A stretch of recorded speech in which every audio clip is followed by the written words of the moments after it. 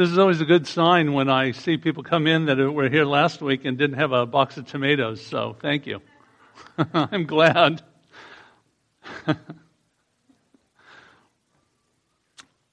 By grace and grace alone, that is for sure. That is where we live our Christian lives. It's by grace. Last week we talked about that grace, and we talked about justification. This week, we're going to talk about the deeper life, and sanctification is our big word. I know it's a Christian term, but it just means to be set apart. And we're going to be talking about the life that is the set apart life. So if you would, I'd like to pray first, and then we'll dive in. Dear Lord, we are glad that you're with us. Help us to take things from this sermon and from your word, and may you change us and make us more Christ-like, starting today. Some of us have started a while back. Help us to continue and to do so with great joy and great anticipation with what you have done, what you will do, and what you are doing. May we praise you, and may we honor you in the way we live. We love you, Lord, and we praise you in Jesus' name. Amen. So revival, I think, is important. Most people, I don't know, it seems to be a subject that has disappeared for some reason. Maybe they're using different terms for it. Anyway, when I was a younger Christian, the concept of the Exodus and what takes place there and applying that to our lives today was very important to me. So that's why I'm sharing it with you. So, just sanctification. I'm going to use the metaphor of the Exodus as a way of describing different parts of our Christian life. So God brings His people out of Egypt, and thank you again, Bethany and Tom, for doing a great job of reading that. I was thrilled when they said that they would, because I was like, wow, great. That trimmed off 10 minutes. The metaphor of the Exodus is God moving His people. And that's what our lives are all about, isn't it? We are God's people, and He's moving us. And how He moves us is very different, because I'm on a different place. And this was part of my struggle when I was preparing for this sermon, was each one of us in here are in completely different places than one another. And my stories, I could tell stories from my life that could represent sanctification nicely, but they would be my stories, and it'd be kind of like about Jim. And I don't think that's all that great. Thank you for not saying amen to that. Appreciate that. But I thought it would be a lot better if we used a biblical story and then applied that to our lives today. So, God sends Moses, and last week we talked about the burning bush, but He sends Moses to Pharaoh, and God displays His power to Pharaoh and to the Egyptian people. Why does He do it? So that they will know that He alone is God. I loved what they said. You can be sure, and this is God speaking, you can be sure that I have seen the misery of my people. We need a God like that, don't we? I don't know about you, but in my world, I could go in the same day, even in the same hours, feeling like, hey, I'm going to take the whole world on. I've got no problem. I'm with Jesus. I'm flying high. And 5 minutes later, someone sends me a note that says, I need to talk to you. And then we go, what? Oh my gosh. There's something bad, right? Yeah. So we need a God that hears our misery and hears us and sees us. So he saw the misery of his people in Egypt, and he had heard their cries of deliverance from their harsh slave drivers. God hears and sees his people. Not only does he hear and see, but we have a God that's a living God, and so he gets involved in our lives, personally, individually, and in our way that we can best handle things. It's great. Because it's nice that God didn't just come to me and he goes, Jim, you got a whole lot of stuff to work on. I'm going to dump all this stuff on you now. Would I have gotten very far in my Christian life? No, I would have been laying out on the floor going, I don't even know where to start, Lord. But that's not the way he does things. He's very gracious in how he works with us. So he gives us a little bit to deal with at a time. And I praise God for that. I'm going to use Egypt as the concept of the world. The New Testament uses the term world when you read through it. The sinful life of the past. And I'm going to be using Egypt in that way. What are the slave drivers? Well, the slave drivers we talked about last week, didn't we? Did you remember Titus 3:3, where we talked about our lives before Christ? Remember?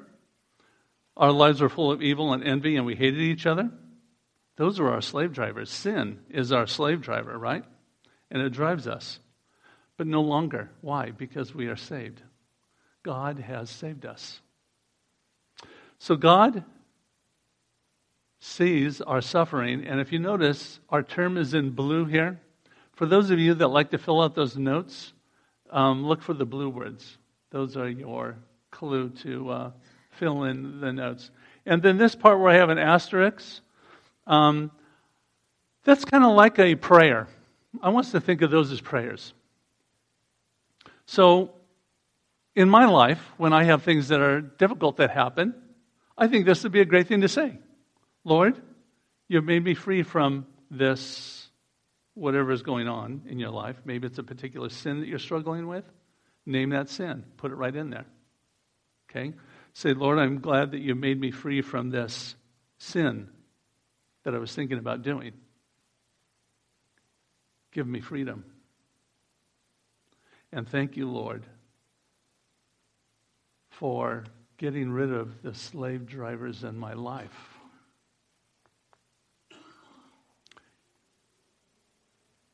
God displays his power. He displays his power to Pharaoh. I think that is a question that every non-Christian asks. Who is the Lord that I should listen to him? Who is the Lord? If you say that, I guarantee that God will show you who the Lord is. As he's done with me, and as I'm sure he's done with some of you. If I asked you, could you tell me one way that God has shown himself to you? Could you hold your hand up and tell me what that is? Yes, you could, couldn't you? I could. I have like 1,000 stories of how he's shown he is the Lord. But Pharaoh, he says, who is he that I should listen to him? So the Lord makes himself known. He did miracles for Pharaoh, but Pharaoh refused to listen to him. So he goes, okay, no problem. We'll get on that bus. Slams the door shut and he goes, I'll show you what I can do, and I'm going to show your entire land. And not only will you suffer, but your entire land and your entire people are going to suffer. And you will know who's in charge. The gods that you have in front of you, they're not going to protect you. You'll have no refuge with them. I alone am God. He is the God of gods. So each plague, and I find this interesting, each plague was specifically designed, and I love this, to dismantle each one of the Egyptian gods. So they held on to this Egyptian god for this purpose of maybe good crops. Well, God's going to say, nope, I'm going to show you you're not going to get good crops. Another one was held on to for other reasons, and he brought plague after plague to just show them. The gods that you're holding on to are useless. They are not gods. They're the things that you have created. I, the Lord, am God. So he dismantles their gods before their very eyes with every one of the plagues. Why is this important to us today? I don't know about you, but I need a mighty God in my life because I have become afraid, don't you? Like I said, one minute I could be flying high with the Lord. The next minute I could be pretty low, thinking, where are you? Pardon me. And it's sad that we're that way, but we are. I wish I could say I wasn't. I wish I could say I was perfect and I just, was very, my emotions didn't go up and down so much, but they do. And it seems to be the way that we're made. So sanctification is God dismantling. Okay? God is dismantling the things in our lives. What are you holding on to for your security? Is it an image? Is it an image of yourself? Is it an image of who you are in your work? Is it the car you drive? What are those things that we hold on to that we think are our identity? What are we holding on to? God's going to want to dismantle those. He's going to want to remove those so that God is God. He is the one that's in the right place in our lives.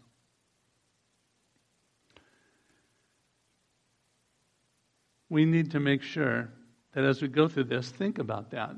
Is there something that I'm holding on to for security? And then I would encourage you to let go and give it to the Lord. He showed that he was in charge of all aspects of our lives as we go through this. He is in charge. He is the one we follow. He is the one that we work with to change our lives. Remember last week we talked about God did all the work in justification. Now in sanctification, it's us doing what? Does anybody remember from last week? No? We are cooperating with him to change ourselves. Yeah. So this is where we get involved. We're going to work with the Lord and open ourselves up to a change. And God will change us. But we have to cooperate with him. Because what is he doing? He is the one that is molding us into his Son, to be like his Son, Christ-likeness. Christ-likeness is what sanctification is all about. He is mighty and mightier than anything in our lives. We need to remind ourselves of this on a daily basis. So I wrote this like little prayer. My Father, or Lord, you are mightier than, and whatever that is at that moment of your struggle in that day, just repeat that. You are mightier than my boss calling me into his office. Okay? God, you are mightier than I just lost my job. You're mightier than that. Now, the one plague I found interesting is the plague of darkness. And I don't know if anyone remembers that. But the plague of darkness lasted for 3 days. Could you imagine being in darkness for 3 days? I mean, it'd be like living up in Alaska. Yeah. In northern Alaska. And not even seeing the sun come up. You don't even get a chance to see it says in the Bible that there was so much darkness they didn't even know, they couldn't even see each other or see things. So 3 days of darkness. And then you will know that the Lord makes a distinction between the Egyptians and the Israelites. How? Because he let the light shine as usual to his people, Israel. I find that interesting. He makes a distinction between us and the world. We are his people. And I find it fascinating that here's this plague of darkness that is permeating the whole country of Egypt, and yet this place where the Israelites are is all lit. Wow. He's showing them that he is the Lord. He has the power even over light. Wow. That's incredible. He said that I will free you from your oppression, and I will rescue you from your slavery in Egypt with my powerful and great acts of judgment. It's important that we understand and we make a distinction here. We are His people. He has us in the light. We are living in the light with Him. Of course, I wonder, was there an Israelite, do you think, that was living in Egypt with the other Egyptians and it was dark and he was living in the darkness?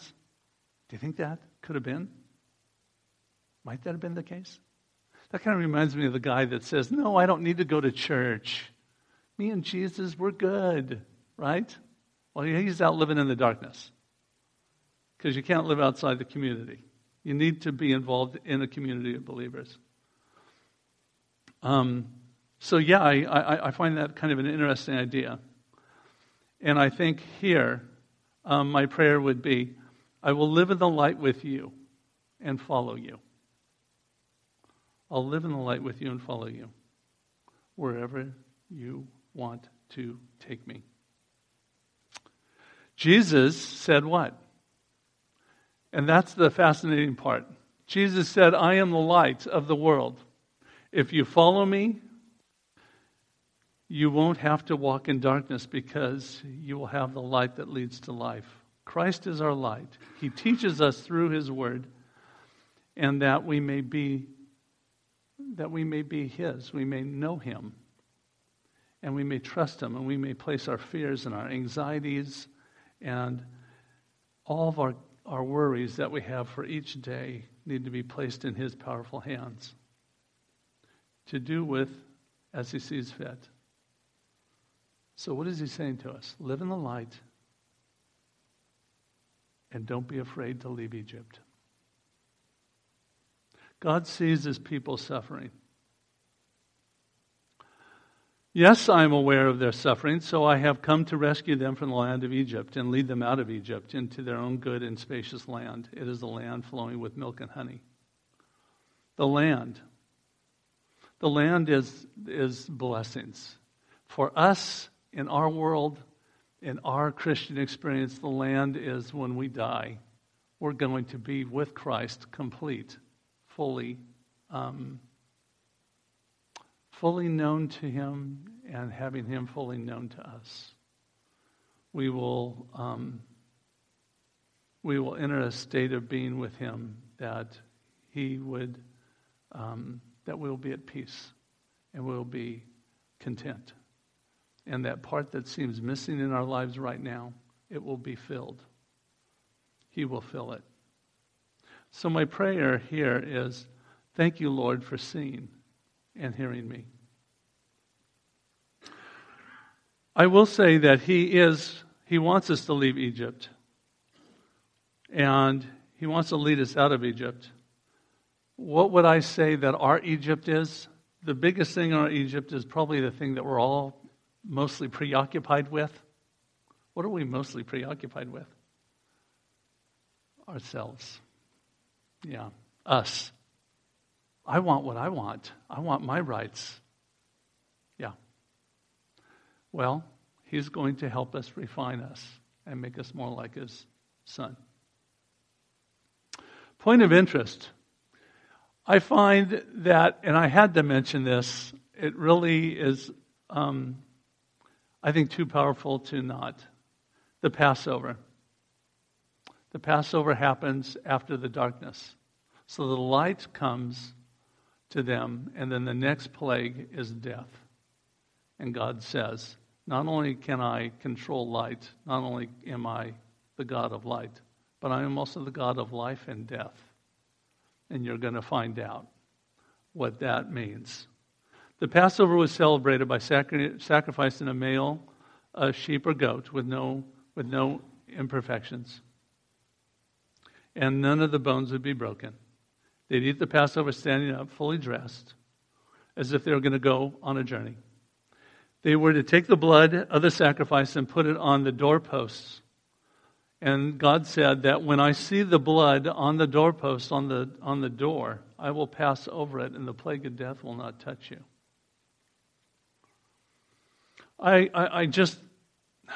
I know that this is kind of sad in a way because something has to die, but that's the way it is. When we sin, something's going to have to die. And if you'd like, we could even go back to Genesis, to the garden. They sin, what happens? It says God clothed them in skins of animals. Why? Something had to die to cover them. You're not going to be covered without the blood. And God here is saying, yep, something's going to have to die for your sins. And so he said, when the blood that's covering the door, I will pass over it, and you will have life. And those that don't will have death. I find that this is super important. Why? Because Christ is the light of the world. He comes to our world, right? He is the light. He proclaims the gospel. He ministers to people and does all the things that he does. And then afterward, what happens? The Passover. Jesus is our lamb. He's the one that died for us. And so the story of the Exodus is really the story about Christ and the story of us. It's our story. Christ is the light of the world. He came and he dies on the cross. He's our Passover lamb. Now, the interesting thing here is that here's my prayer. This is not my home. We're in Egypt. We're in the world. We live in a place that's hostile to Christianity and hostile to Christ.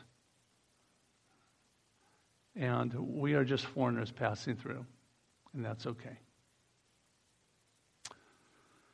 Here's a point of decision I need you to think about. If you were living in Egypt, would you want to stay? Sure. Who wouldn't? They had everything, right? They were like the most powerful country in the world. They didn't have internet and the iPhone, but, they had their equivalent of it, right? Whatever that might be. Are you going to keep straddling the fence? Is part of you going to kind of want to keep living the Egyptian life? And the other part of you with your foot on the other side of the fence living the Christian life? You need to decide, because God's not going to let you go any further. If you are his people, you need to make a decision. And I pulled this out of Romans. Therefore, dear brothers and sisters, you have no obligation to do what the sinful nature urges you to do. You don't have to stay in Egypt. Get out. For if you live by its dictates, you will die. But if you, through this power of the Spirit, you put to death the deeds of your sinful nature, you will live. What is that? We're following the Lord into the promised land, right? He's working on us little by little. For all who are led by the Spirit of God are children of God.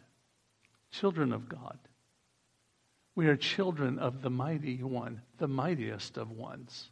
The God of God, the Lord of lords. The one that controls light, death, life, and everything else in between. Doing things God's way means that we're going to have to discipline ourselves to do things God's way. We're not going to want to go. We want to stay where it's nice and soft and cushy. But God's going to make us go through some hard things, and those hard things, we have to discipline ourselves. And we have to discipline ourselves to put God first. And so my prayer here and my question to you is, Christian, are you going to follow God's way? Or are you going to continue in your self-centeredness? Are you all in?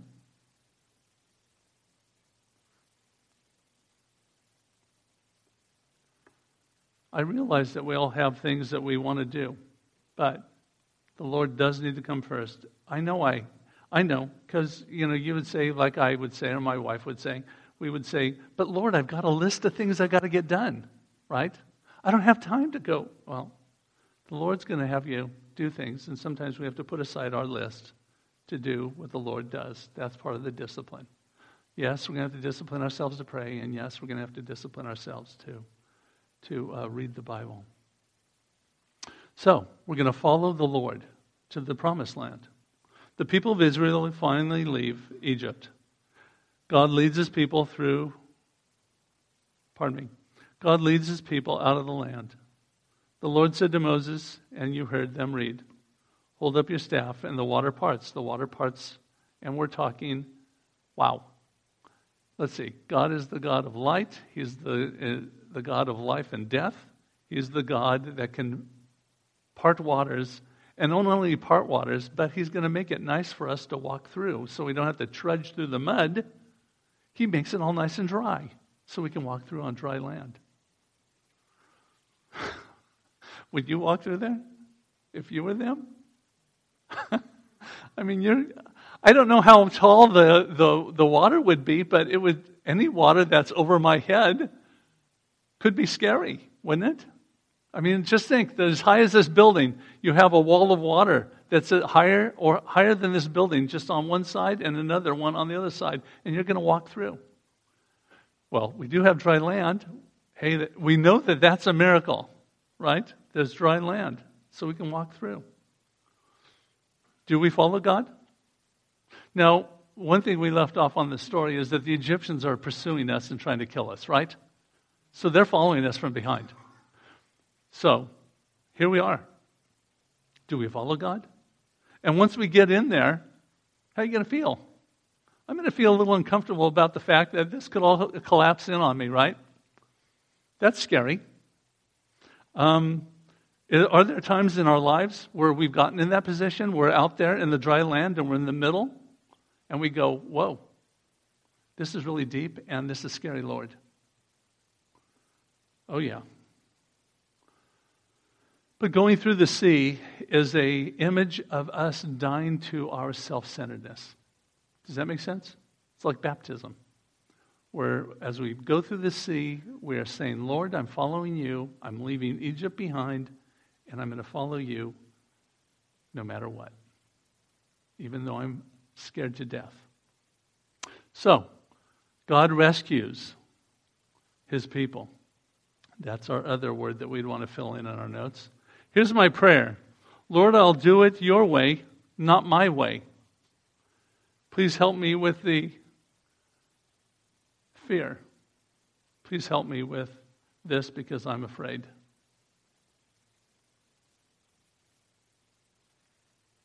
Going to the promised land. God feeds them manna. He reveals himself. What happens? What are the people doing? They're complaining. Do we do a lot of complaining as people? Do we? Do we complain a lot? Yeah, we do, don't we?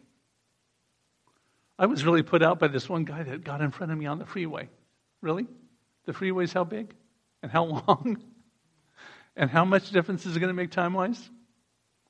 You know? So God, so he hears the people's complaints, and God puts up with their complaints. And then they get to the promised land, and they send out that spies for 40 days.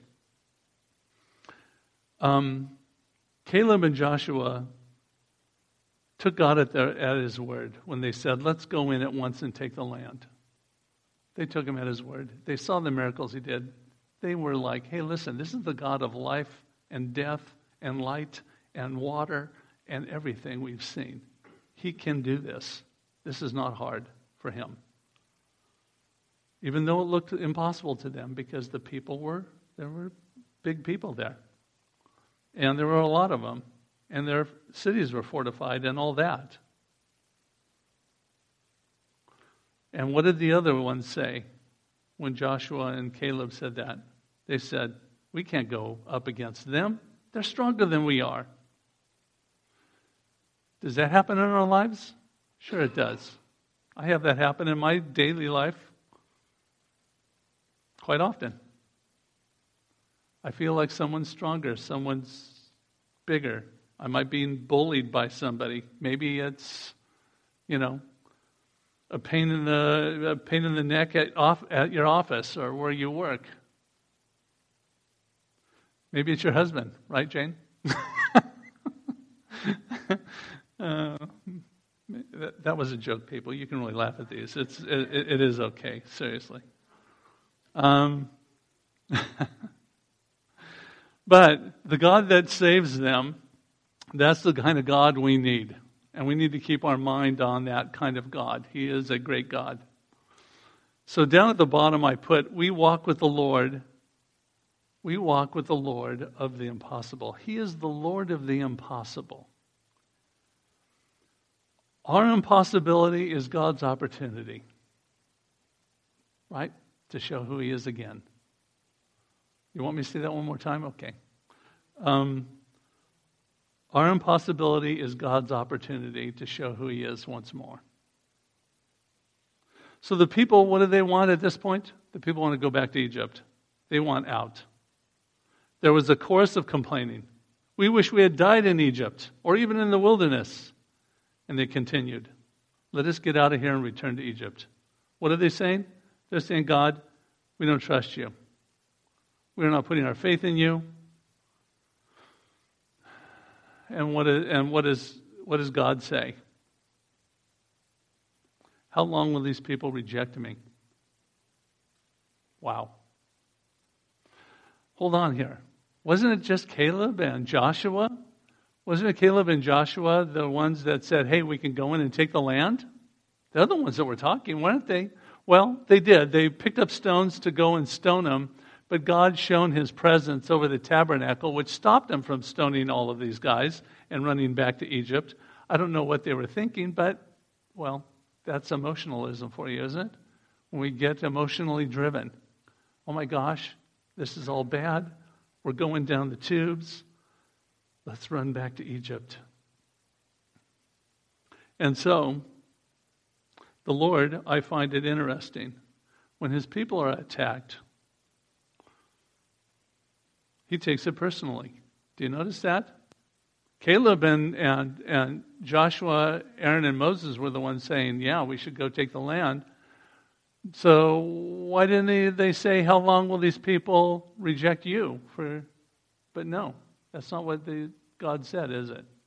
God said, they attack my people. They're attacking me. Do we need to remember that? Is that important for us to know?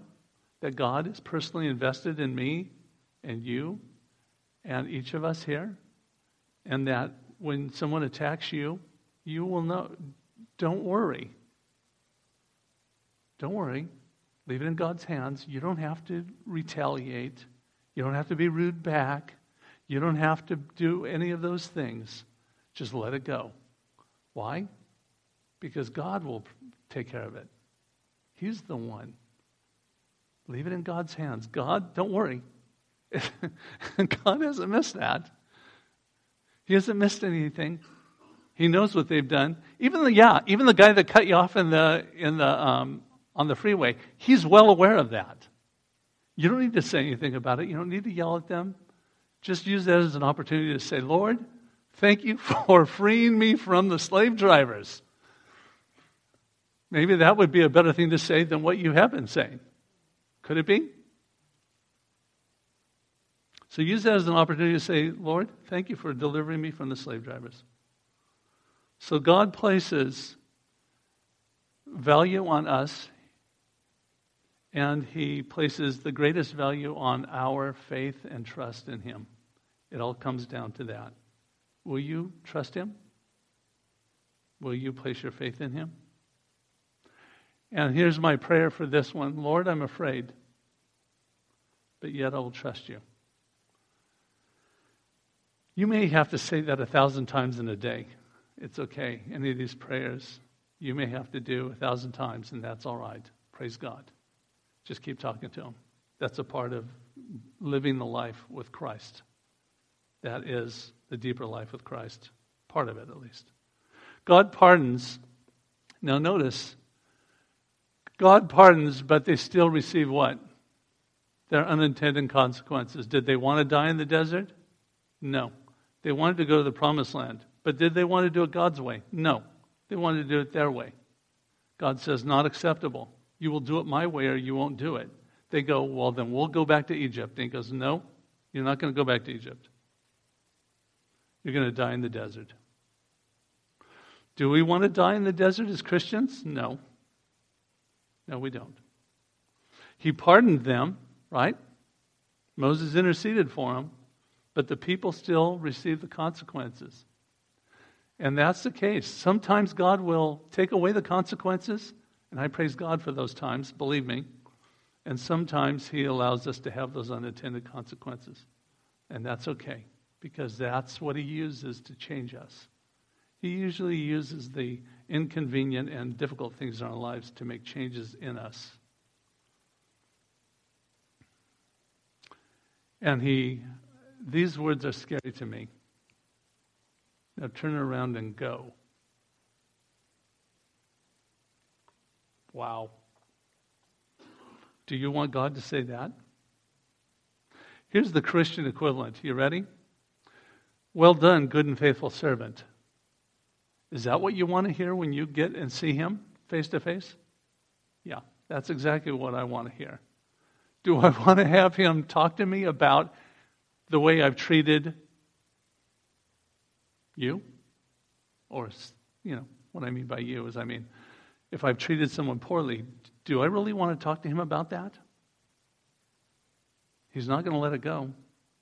So I can either go to them and talk to them personally.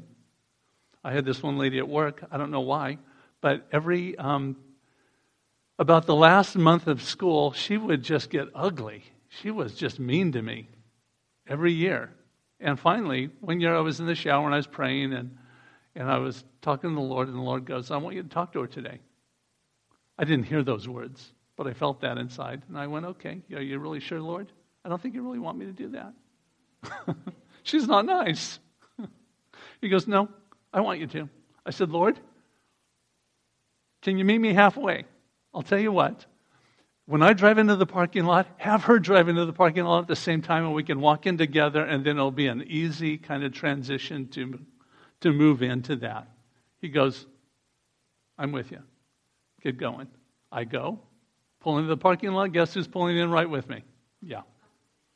And I'm like, I knew it, Lord. I knew you really wanted me to talk to her and pray, and I'm thanking you for doing it. So when I walked in, we talked momentarily, and I followed her into her room, and then I said, is there something I've done to offend you? And I'd really like to apologize to you. I'd like to ask, and these are the words I say, the hard words, not the easy ones. I'm sorry. No. As a Christian, I'm a mature Christian. I stepped in and I said, I'd like to ask your forgiveness to whatever I've done to you that has made you angry with me. Because apparently you get angry with me every year about this time. I said, I don't know if you noticed that. She said, I noticed that. She said, I don't know why I do it. And so I prayed with her when we were done. And I asked her forgiveness. I said, please forgive me. And she said, thank you for coming in. And we prayed, and then I left. That's God's way. It's not my way. But that's God's way. So He wants us to do that. Why? Because I'm in a relationship with Him, right? He's making us to be more like His Son. We're supposed to be more Christ-like. So, has she been that way since? No, actually she's been great ever since we had that opportunity to do that. But sometimes we have to face the thing that we don't want to do. And yes, there are unintended consequences that sometimes take place. But if we feel that we have a difficulty between you and I, just step out in faith. Go talk to them and ask their forgiveness. Even if you're not wrong, even if you're right, ask their forgiveness and you'll be surprised. But it's important that we understand that concept. Now, God's people, I think we can go beyond that. God's people will serve the Lord. Why did I put all these shovels up there? Well, if you're Caleb or Joshua, you did what was right with the Lord. Is that correct? Didn't they do the right thing?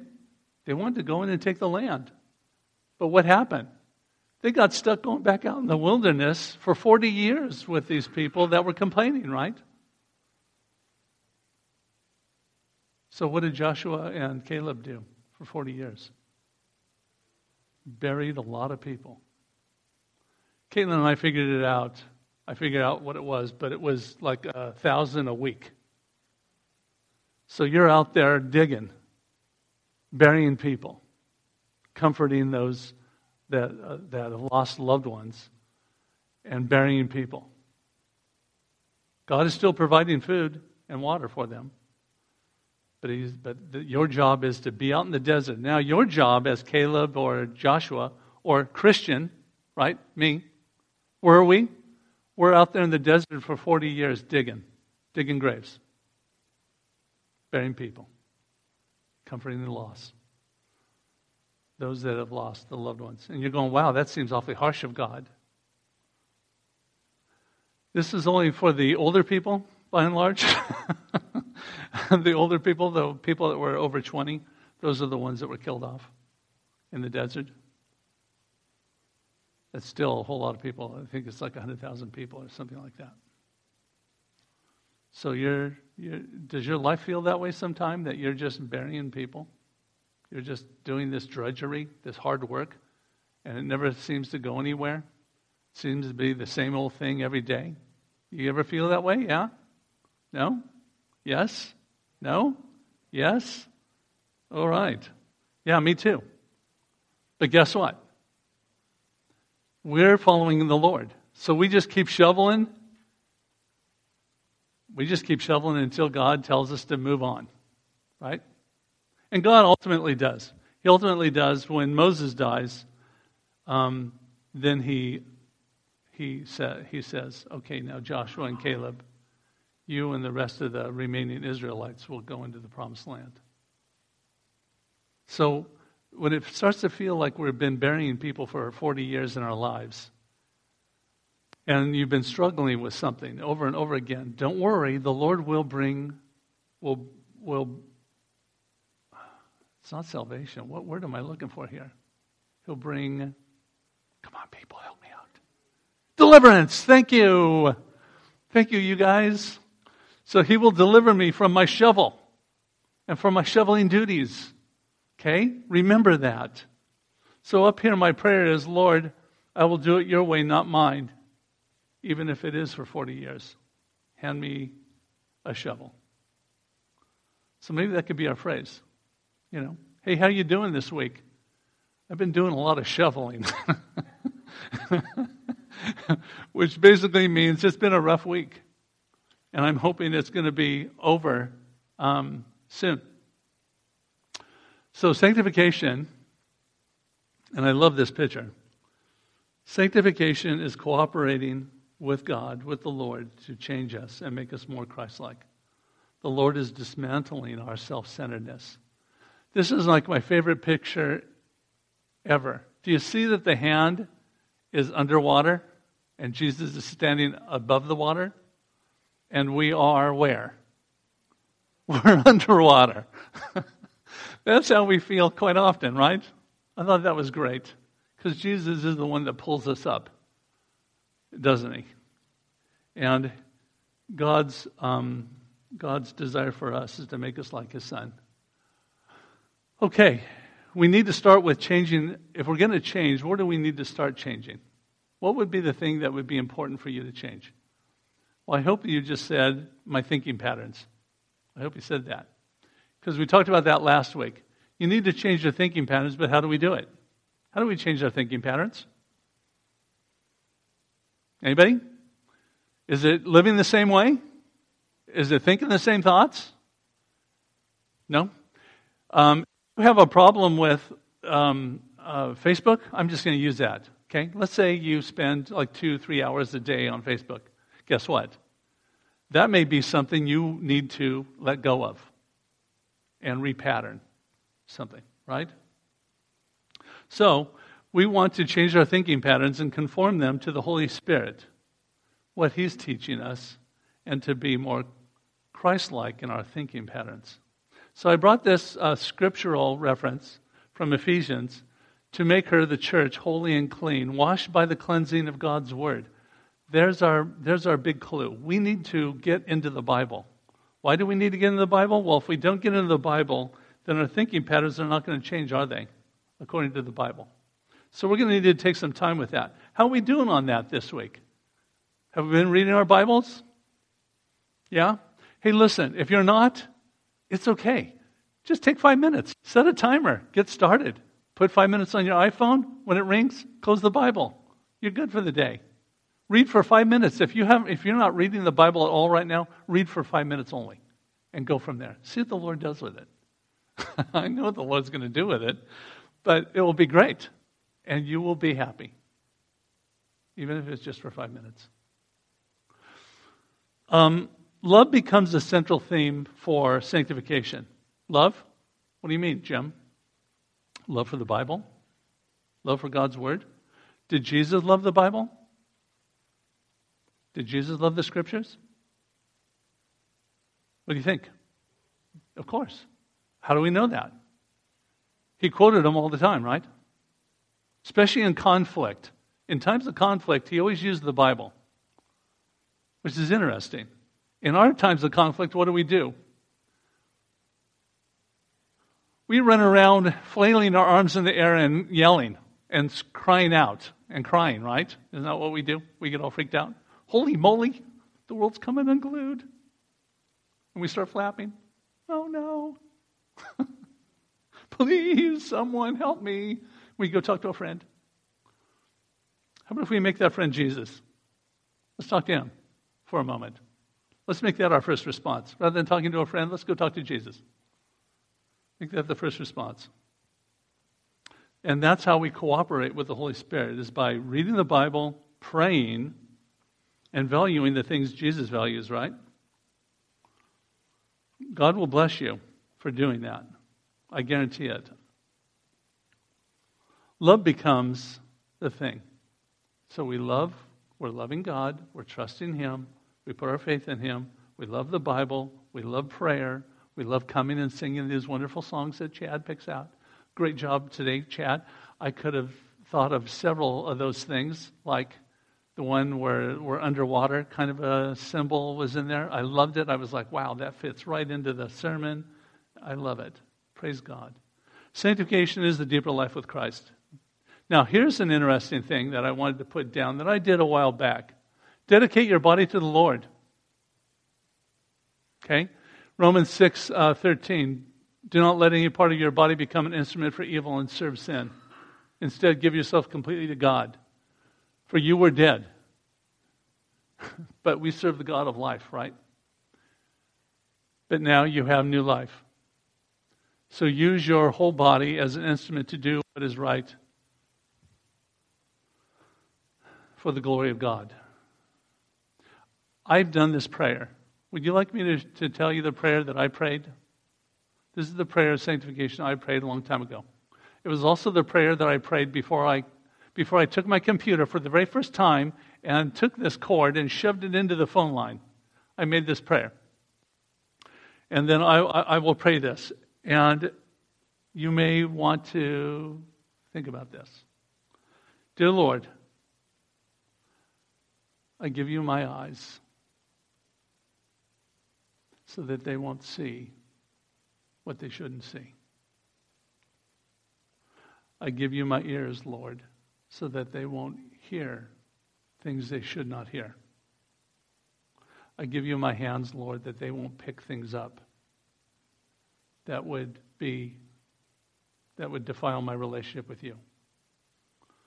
I give you my feet, Lord, that they will not walk into places where I should not be. I guess we could add to that now with our computer age, right? Lord, I give you my fingers, that they won't text things that are not honoring to you. Right? Lord, I give you my fingers, that hopefully these fingers will touch to bring comfort. I give you these fingers to text, to bring comfort in my words that I say. Lord, I give you my feet, that I will run to your side to serve you, working with someone else in their life. Lord, I give you my hands. May they pick things up. May they help pick up my brothers and sisters that are in distress.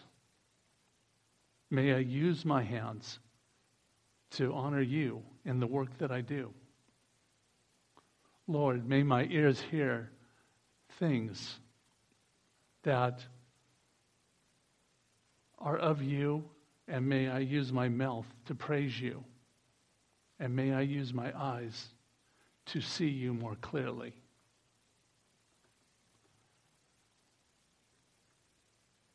I prayed that prayer. And I prayed it, like I said, when I plugged in the computer. And I can tell you, I've never once looked at pornography on the computer. Men, you want to live a more sanctified life? If the computer is pulling you down, do not go online. Ladies, don't worry, I'm not going to leave you out. Ladies, if romance novels or social media is your thing and that is overwhelming your life, you need to let it go. You want to live a sanctified life with the Lord? This is part of the journey. We're out in the desert right now, journeying to the promised land. Let those things go. Use that time instead for you and your family. Okay. Being in the community of Christ is very important. This is central. Why? Because God brings blessings through His community. We hear the preaching of the Word. We learn the Bible in this community. We also learn how to live the Christian life from each other. Very important. That's the way we learn to live the Christian life from each other. Hopefully, like right now. We support each other through hard times. What does that mean? Okay, you ready? Here's another point that we're going to have to work on. That means we need to share our struggles with each other. That's uncomfortable. But we need to do it. And we need to learn the Bible from one another. Sanctification, the deeper life with Christ. I put it in a little chart for you. I hope that it's helpful. Are you all in? Are you? Are you going to make that? Are you going to make that decision today to be all in? Are you all in? Well, if you are, you need to start changing your thinking patterns by reading the Bible. Apply them in your life. Use them. Praise God as you go and pray to the Lord. And remember, you're working cooperatively with the Holy Spirit to change you, to make you more Christ-like. So you're all in? Are you? If you're not, seriously think about that. And if you need to talk about it, I'd be happy to talk to you about it. I put this next slide, and I'm like way out of time. Am I way out of time? Or do I have time to read this? Thank you. Yes. I love that man up there. Here's what I did. I took First Peter, and I took it apart and put out just the words. And I think that these are important words. And the reason why is that we need to see ourselves this way. Okay? So I'll read it to you. I am writing to God's chosen people who are living as foreigners. Are we foreigners? Yes. We are foreigners in this land. God is protecting you by His power. Do we need to know that? Yes. He is. Say it with me. God is protecting me with His power. Go ahead. God is protecting me with His power. There is wonderful joy ahead, even though you must endure many trials for a little while. 40 years of shoveling, right? Maybe 40 years of shoveling. But there will be joy.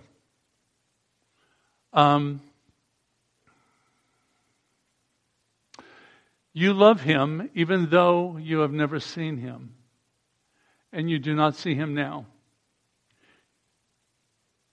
This is the big one. Ready? I trust you, Lord. Can you say that with me? I trust you, Lord.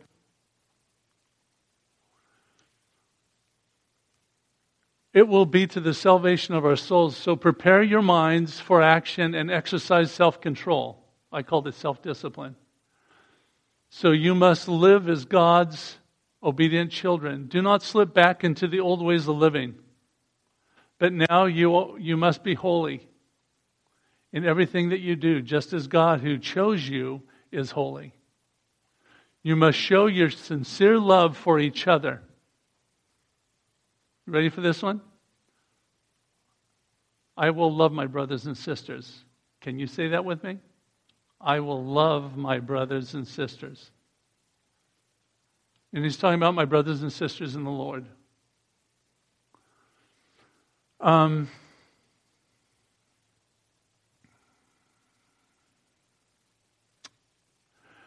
Get rid of all evil behavior. Be done with all deceit, hypocrisy, jealousy. Grow into the full experience of salvation. You are a chosen people. God has chosen me. Can you say that with me? God has chosen me. You are a royal priest, a holy nation. I love this. This is great. God's very own possession. God owns everything. What do you mean this is his possession? You are more valuable than everything else he owns. Do you understand that? You are valuable. You are so valuable that he came and died for you. He shed his own blood. I think we should say, I am God's own possession. Ready?